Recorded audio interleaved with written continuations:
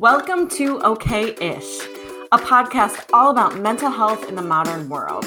I'm Mary Ellen Dance, a licensed mental health therapist, here to strip away misunderstandings about therapy and share exactly what I do in an honest way. Don't worry, you won't hear inspirational quotes or be told to spend more time doing self-care. I'm here to get to the real stuff using my own experiences as a therapist and as a really messy human being.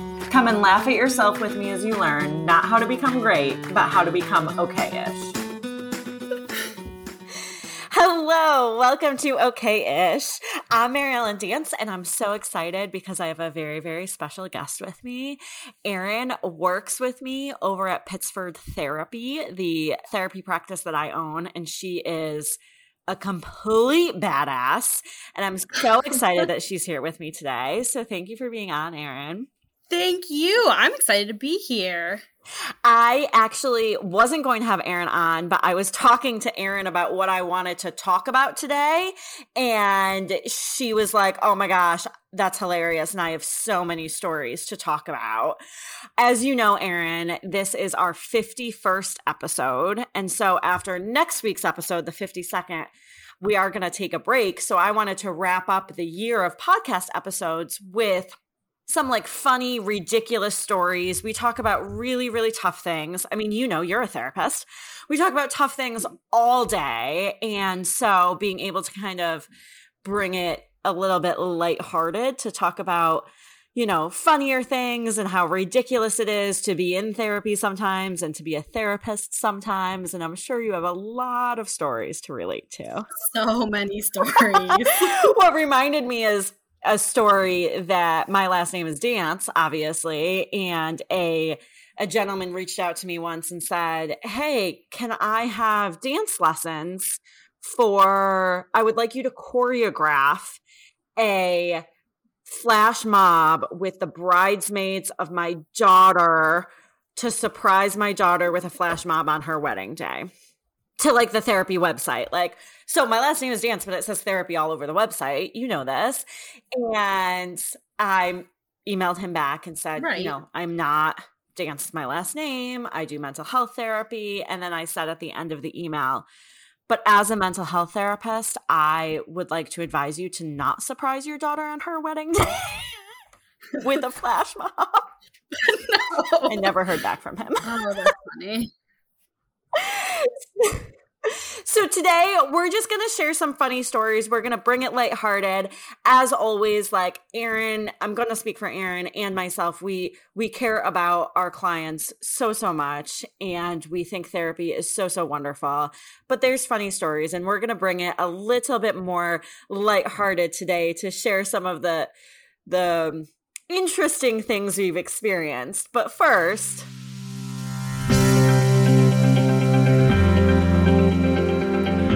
today's episode is brought to you by Daydreamer Studios. Do you have stories and expertise to share with the world? Have you ever thought about starting your own podcast? There's no better time to start than now with the help of a trusted production partner. Daydreamer Studios is a full-service production company that takes all the stress off of your plate. You can just focus on creating engaging content while they focus on the recording, editing, audio engineering, hosting, and publishing on 22 different platforms. So easy. Log into the advanced remote system with one click, and the Daydreamer team will be on the other end, ready for you to record everything you have to say. Owned and operated by Daydreamer Network, the producer of this podcast, Daydreamer Studios continues on the company's mission to empower storytellers of all kinds by making podcasting accessible to all. For more information and current promotions, visit daydreamernetwork.com/studios.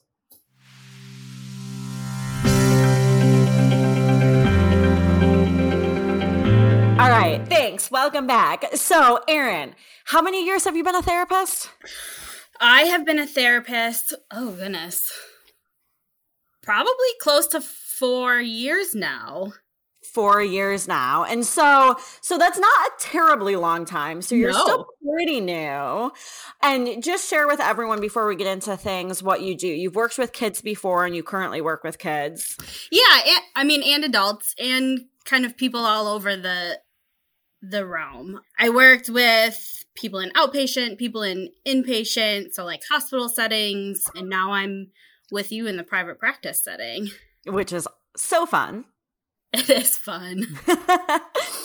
And so, like, in your 4 years of experience, tell me a story where you have gone home and said to your husband, said to a friend, like, holy crap, what just happened? Oh my goodness.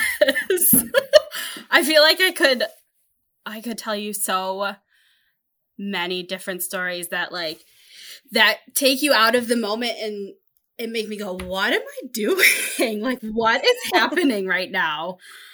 Oh, goodness. When I was in the clinic setting, so I did a lot of like substance use treatment and saw a lot of different people who were in a lot of different phases of recovery. And I think that like brings with it different experiences. So somebody I was working with who was younger, who was coming to see me for substance use treatment for marijuana. We're sitting there talking about his marijuana use, and he looks at me and like whips out his weed pen and goes, "Oh, can I smoke this in here?"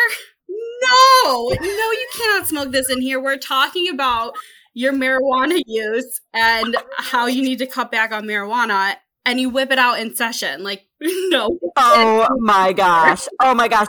Well, I've worked in substance use also, and substance use is so scary and it's so humbling, and also incredibly thankful I've had that experience. But man, some of the questions you get asked or things you get told. So when I worked in substance use, we had to do urine screens. The patients coming in had to provide us with urine screens, and people can get creative with urine screens. So we had to observe them while they were going to the bathroom. Yep. And so I observed a lot. Obviously, I only observed women going to the bathroom. So I observed a lot. And one day I had a woman come in who I'd been working with her for a long time. So I had observed her going to the bathroom. And she comes in and she goes, "Mary Ellen, I just got a wax for you." Oh, gosh. Thanks. How nice. Right. But it's interesting the things we get asked as therapists, right? And so obviously we are huge advocates. So I always err on the side of please ask me. The worst I can say is no. But some of the questions are interesting. I recently was asked if I could call someone's adult children to tell them they should come to counseling with their parent. And I was like, no, that's crossing boundaries. Like I would be happy to talk to the parents about ways to communicate with the children. But it's interesting. It's this fine line between a lot of what we do is like teaching skills and practicing and things like that. But then oftentimes people kind of want us to do it for them sometimes. Yeah. A lot of that. Can you do this for me? Because I really don't want to. Right? I once was asked if I would tell someone's spouse that they wanted a divorce. I was like, nope. No, absolutely not. Have you been asked anything like that? Oh my goodness. I think one of the things I hear most often comes from parents in the form of, can you tell my kid this? Can you tell them this is how I'm feeling? Can you figure out how they're feeling and then tell me what they're feeling? Or have you been told by the parents, I'm going to tell you this, but don't tell them that I told you? Yes. It's so, what do you say to people because this happens all the time. What do you say to people when they ask questions like that? My gut reaction is no, I can't tell your kid this. Why can't you communicate this? But you have to pull yourself back and say, okay, how can I help you communicate this to your kid? What's going on that you feel like you can't talk to your child about, X, Y, or Z, what's happening in your life? what's going on that there's like secret keeping. Well, and I think sometimes that's a hard thing about our job. At least I find that to be a hard thing about our job with like, there's a lot to unpack and uncover there, right? Like, what is this that you're trying to not talk to them and secret keeping and all of those things you just said? But sometimes in the moment, you just want to be like, are you effing kidding me? Like, really? Right, exactly. No, I can't tell your kid this, but you can because you live with them. You're with them all the time. Right. Yeah, and I actually find it more, I don't work with as young kids as you do, and I find it more with adult children and adult parents with like, and by adult children, typically like 18 to 25. And I think that's, I don't have kids that age, but I've been a kid that age. And I know there was like a transition with parental roles and things like that. But I get that all the time, right? Like, I don't want my child dating this person. Like, can you tell them to stop? And it's like, well, they're 23 years old. Like, no, like they can date whoever they want to. And so that's an interesting thing too. Right. It kind of puts us in a tough situation to walk that line, especially when the kids are under 18 and you want to keep confidence in the therapy room, but also want to help involve parents in what's going on with their kids. It's a tough dynamic. It really, really is. I actually just had parents the other day who asked me, they were like, does my kid just complain about me in session? And I'm like, why do you think your kid just complains about you in session? Right. Good turnaround. I once had a couple who this was a very interesting couple. It was a couple that I advised many, many times, like, you guys, we got to cut the cord. You are very unhealthy for each other, and we just got to, obviously I said it more therapeutically than that, but they wouldn't. They're still together. And so one day the gentleman in the couple came in without his wife. I don't remember why, but for some reason his wife wasn't there, but he had an envelope, and on the envelope in big letters, it says, don't open until you're with Mary Ellen. And I'm like, oh my gosh, I don't want to know what's inside that envelope. Right. What did you do? I left it up to him. I was like, that's your envelope. That has nothing to do with me. Like, I'll leave it up to you. He had a feeling of what was inside of it. So he was like, I'm fine with opening it because I think I kind of know what's inside of it, which he was correct. But I had to then set a boundary with the wife and be like, no, you can't say like, this is, and it is a fine line as we're talking about, because often couples in therapy, I will say, like, you can pause fights to bring them into the therapy session so we can make sure they're like healthy and productive, but then you don't want to, oftentimes people try to use the therapist as like the scapegoat or to blame or, things like that. Yeah. Yeah. Yeah. So that's interesting. It is. And it's tough. It makes our jobs hard. It is. Well, and it just shows like the complexities of people. And it shows, last week I talked about how people often use avoidance as a coping skill. And it shows just like how we avoid. And I mean, it makes some funny stories for us as therapists. Right.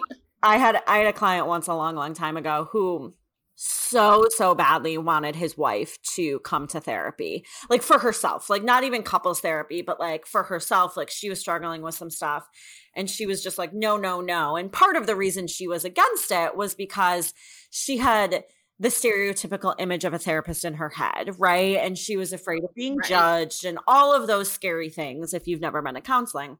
And so this client literally asked me, like, can we plan a time to accidentally run into each other, like in a coffee shop, so she can like meet you and like see what you look like? And I was like, I'm going to say no. Right. No, that might cross a line. No, thank you. No, thank you. What are times where, and I'm kind of putting you on the spot here, but what are times where you're just like, oh my gosh, how do I even respond to this? Oh, goodness. I have a good story. Can I tell you one that really crossed boundaries and might not be like the most appropriate story? Yeah, that's what it's a funny story. So back in the day when I worked in an outpatient clinic, I had a client who really struggled with boundaries in session. And she would ask me really inappropriate questions about myself and like kind of be off the wall trying to catch me off guard. Like this was a game that she was playing with me, and I had worked with her for a long time. And one day she comes into my office and she sits down and she's kind of quiet. And all of a sudden she looks at me and she goes, "Erin, have you ever eaten booty hole before?" Ooh! And just like, what did you just say to me? Did you really just say that? Oh my gosh. It was one of those moments where I feel like the therapist just like drained out of me, and I was just like, what did you just say to me? I like, if you could all see my face right now, I'm like having trouble understanding and processing this. I feel very uncomfortable. Yeah, so did I in session. I was like, this is, we have been talking about boundaries. This is one of those things that you probably shouldn't ask your therapist.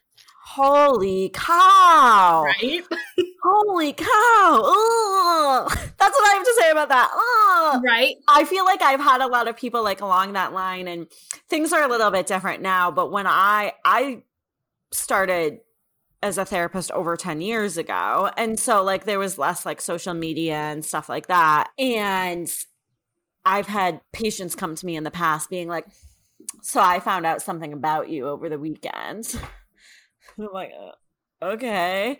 Like trying to like kind of like bait me or goad me, right? Because there's certain things we don't share in therapy sessions that's not appropriate, and boundaries, like you're saying. Right. So I would have patients be like, "Oh, like I just met someone, like one of my friends knows you, and like they told me stuff about you." And I'd be like, I mean, first of all, I'm not that interesting. So like there's nothing really to tell. But it's hard because people, we have all experienced that, people trying to kind of like bait and like goad to like take the attention off of them and find out information about ourselves and stuff like that. That's not the most that's not the most comfortable. It isn't. It's not the most comfortable. And still I understand it, because people are trying to get to know us, because in this process, it's really hard to have the attention on you. And if you're coming into a room and you're like, this is the first time the attention's only been on me, and somebody's talking to me about me and I have to talk about myself, that's really uncomfortable. So often those weird, uncomfortable questions come to us when people are feeling uncomfortable. Well, and it's also kind of wild because it shows people's processing. Like, I'm nosy as all hell, right? We all know this about me, but I also know how to like be appropriate or when it's not appropriate to ask a question. And so it is very eye-opening when people ask us certain questions or behave in certain ways around us, because it's really sad. It's like, wait, have you not been taught that this isn't appropriate? Have you, right. Like what makes you think that that's okay to say? Like, is this how you talk to the people around you, like in this way? Right. So it's uncomfortable, but it's also really eye-opening. Well, and it's also interesting those times when like we as therapists are just like, oh my gosh, I have no clue what to say. And how am I we have all had these moments where it's like, how am I qualified to be sitting here talking to this person?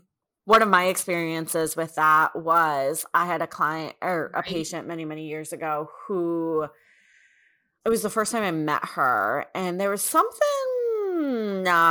off, and I couldn't tell what it was. I wasn't sure, like I didn't have her whole medical history. I only had like part of it. And there was something not right, and this was in a substance abuse setting. So I was kind of like, is she on something right now? Like, is she under the influence? And she said to me, she was talking about like family issues, and she said, it's not my fault that my mom had sex with her brother, and that's why I exist. And that was one of those moments where in my head, all I was thinking of was, Mary Ellen, don't change your facial expression. Like, do not, like, drop your jaw. Right. Like, stay calm. Because this poor woman, and it was also one of those situations where I was like, I have literally no idea what to say to you other than, like, I don't know. Nothing, like nothing came to my mind. And it was like so sad. And it was so, this poor woman. And so I'm sure we've all had those moments where it's like, holy crap, what's going on? Yeah. Have you had any of those like kind of learning moments of like maybe somebody tells you about like a trauma, or maybe the first time somebody told you about a trauma and you're like, oh my gosh, like shit just got real? Yeah, I feel like the first time I hear anything really, it's one of those that kind of catches you off guard and makes you think, wow, people really experience some horrible things, and people are so resilient that they can then come back and talk about it and tell me about this now. Like, I don't know what I would be doing if I were in your shoes. Right? Like there's some, as much as there's like funny, ridiculous stories, like it's those same people often where you're like, holy cow, how are you getting out of bed every day? Like this is incredible. Right. And I think authentically that's often how I respond to people when they have these stories is how are you doing this? Right. Well, and I think that it just shows us, because what I've seen at least is that people who are, I mean, we're all resilient, but people who have gone through serious traumas and then are very resilient about it don't realize how resilient they are. Right? They don't realize it because they've had no other option. They're just like, oh, you just do it. And I just think that's so incredible. I agree. It really is. So let me ask you this. Have there been times where you've said things to people where afterwards you're like, oop, shouldn't have said that? Oh, absolutely. Absolutely. Do you have any examples? More times. I feel like more times than I want to admit, honestly. There was one time, this is a funny story, but somebody was in my office and it was one of the first couple of sessions, and usually a lot comes out in the first couple of sessions. And I checked in with the client at the end asking them like, how are you doing? And she looked at me and she was like, I feel like I just threw up all over you. And my response was, yeah, I like when you throw up on me. And then I had to like recognize what I just said. I said, no, not like that. Like, I don't actually want you to throw up on me, but I appreciate that you trust me enough to say all of that to me. That's what I meant by I like when you throw up on me. But she leaves my office and I just sat there like, what the heck did I just say to this poor woman? What did I just do? I'm sure that was one of those moments where she's like, I know what you meant, but that's weird. Yeah. Yep. I once, a long, long time ago, I had a client who he struggled with narcissistic personality disorder, and he was such a good learning experience for me and such a test on my patience. And we actually grew to have like a really good working relationship, and he actually made a lot of awesome changes in his life. But there was one point during that there were plenty of sessions where he left, and I was just like, oh my gosh. And I'm sure he was thinking the same thing about me. Right. But there was one session where he was talking to me about something. I honestly don't even remember what he was saying. And I was like, oh, you're such an idiot. And like, as soon as it came out of my mouth, I was like, I'm so sorry. No, you're not. I was like, I'm so sorry. I was like, that just came out of my mouth. I'm so sorry. And thankfully, he was great. He was like, no.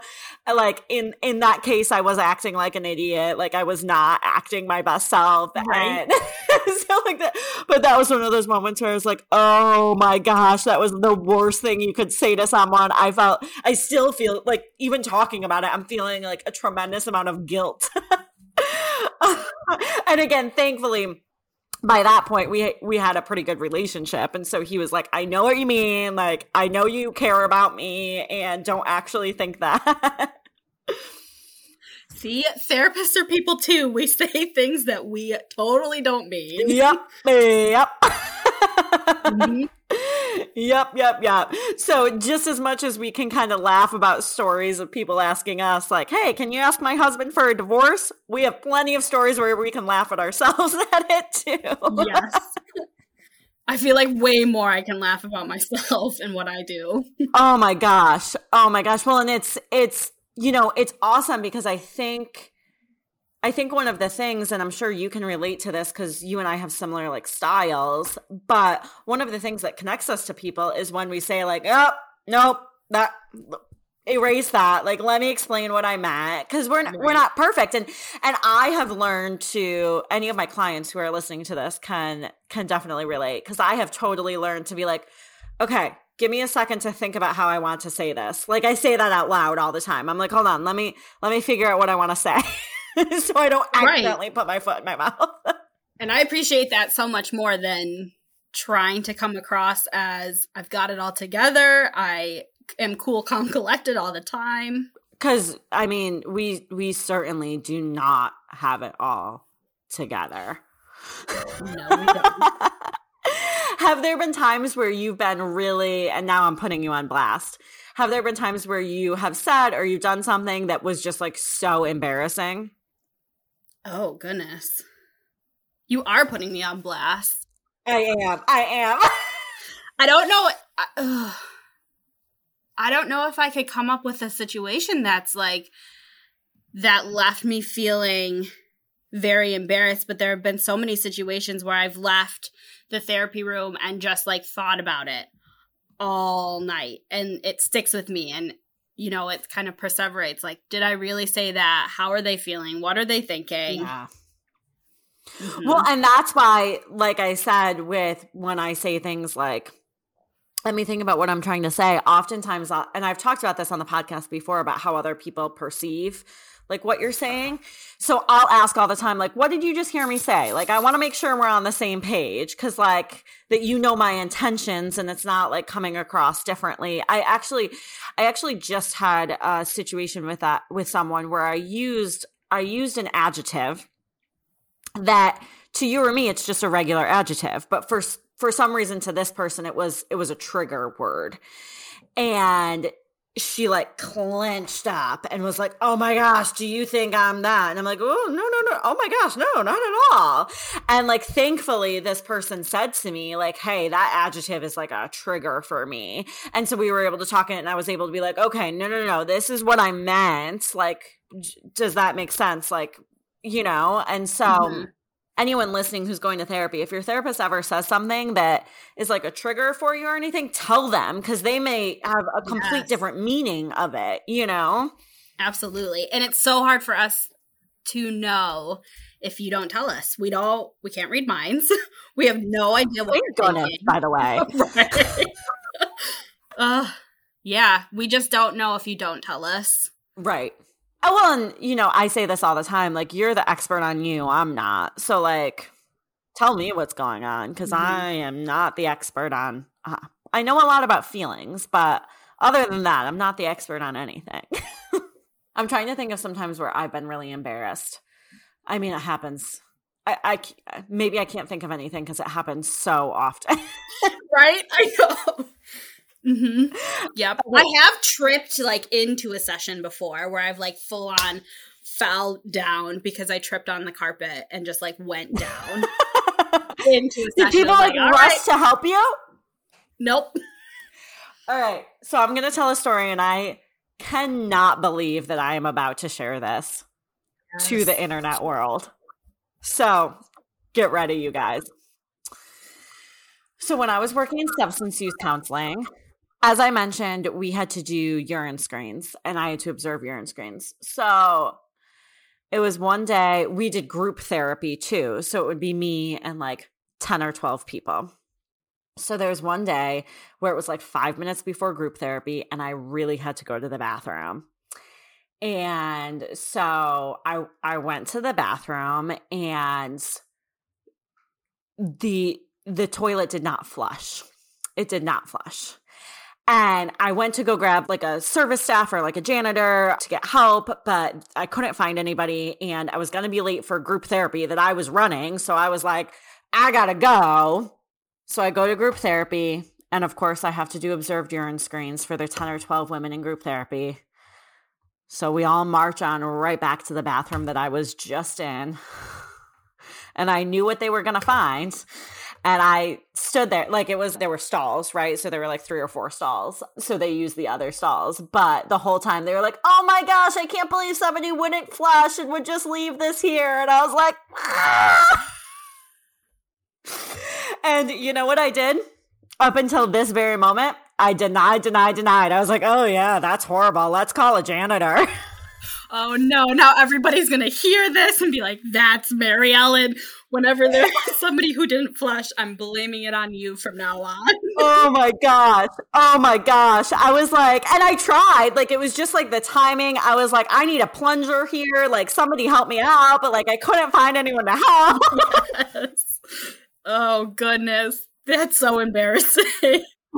Yeah, so, yep, yeah, so it was really embarrassing. It was, like, horrible. I remember later that day, I called my brother, and I told him the story, and he's like, I hope you just denied it. And I was like, oh, yeah. I was just like, deny.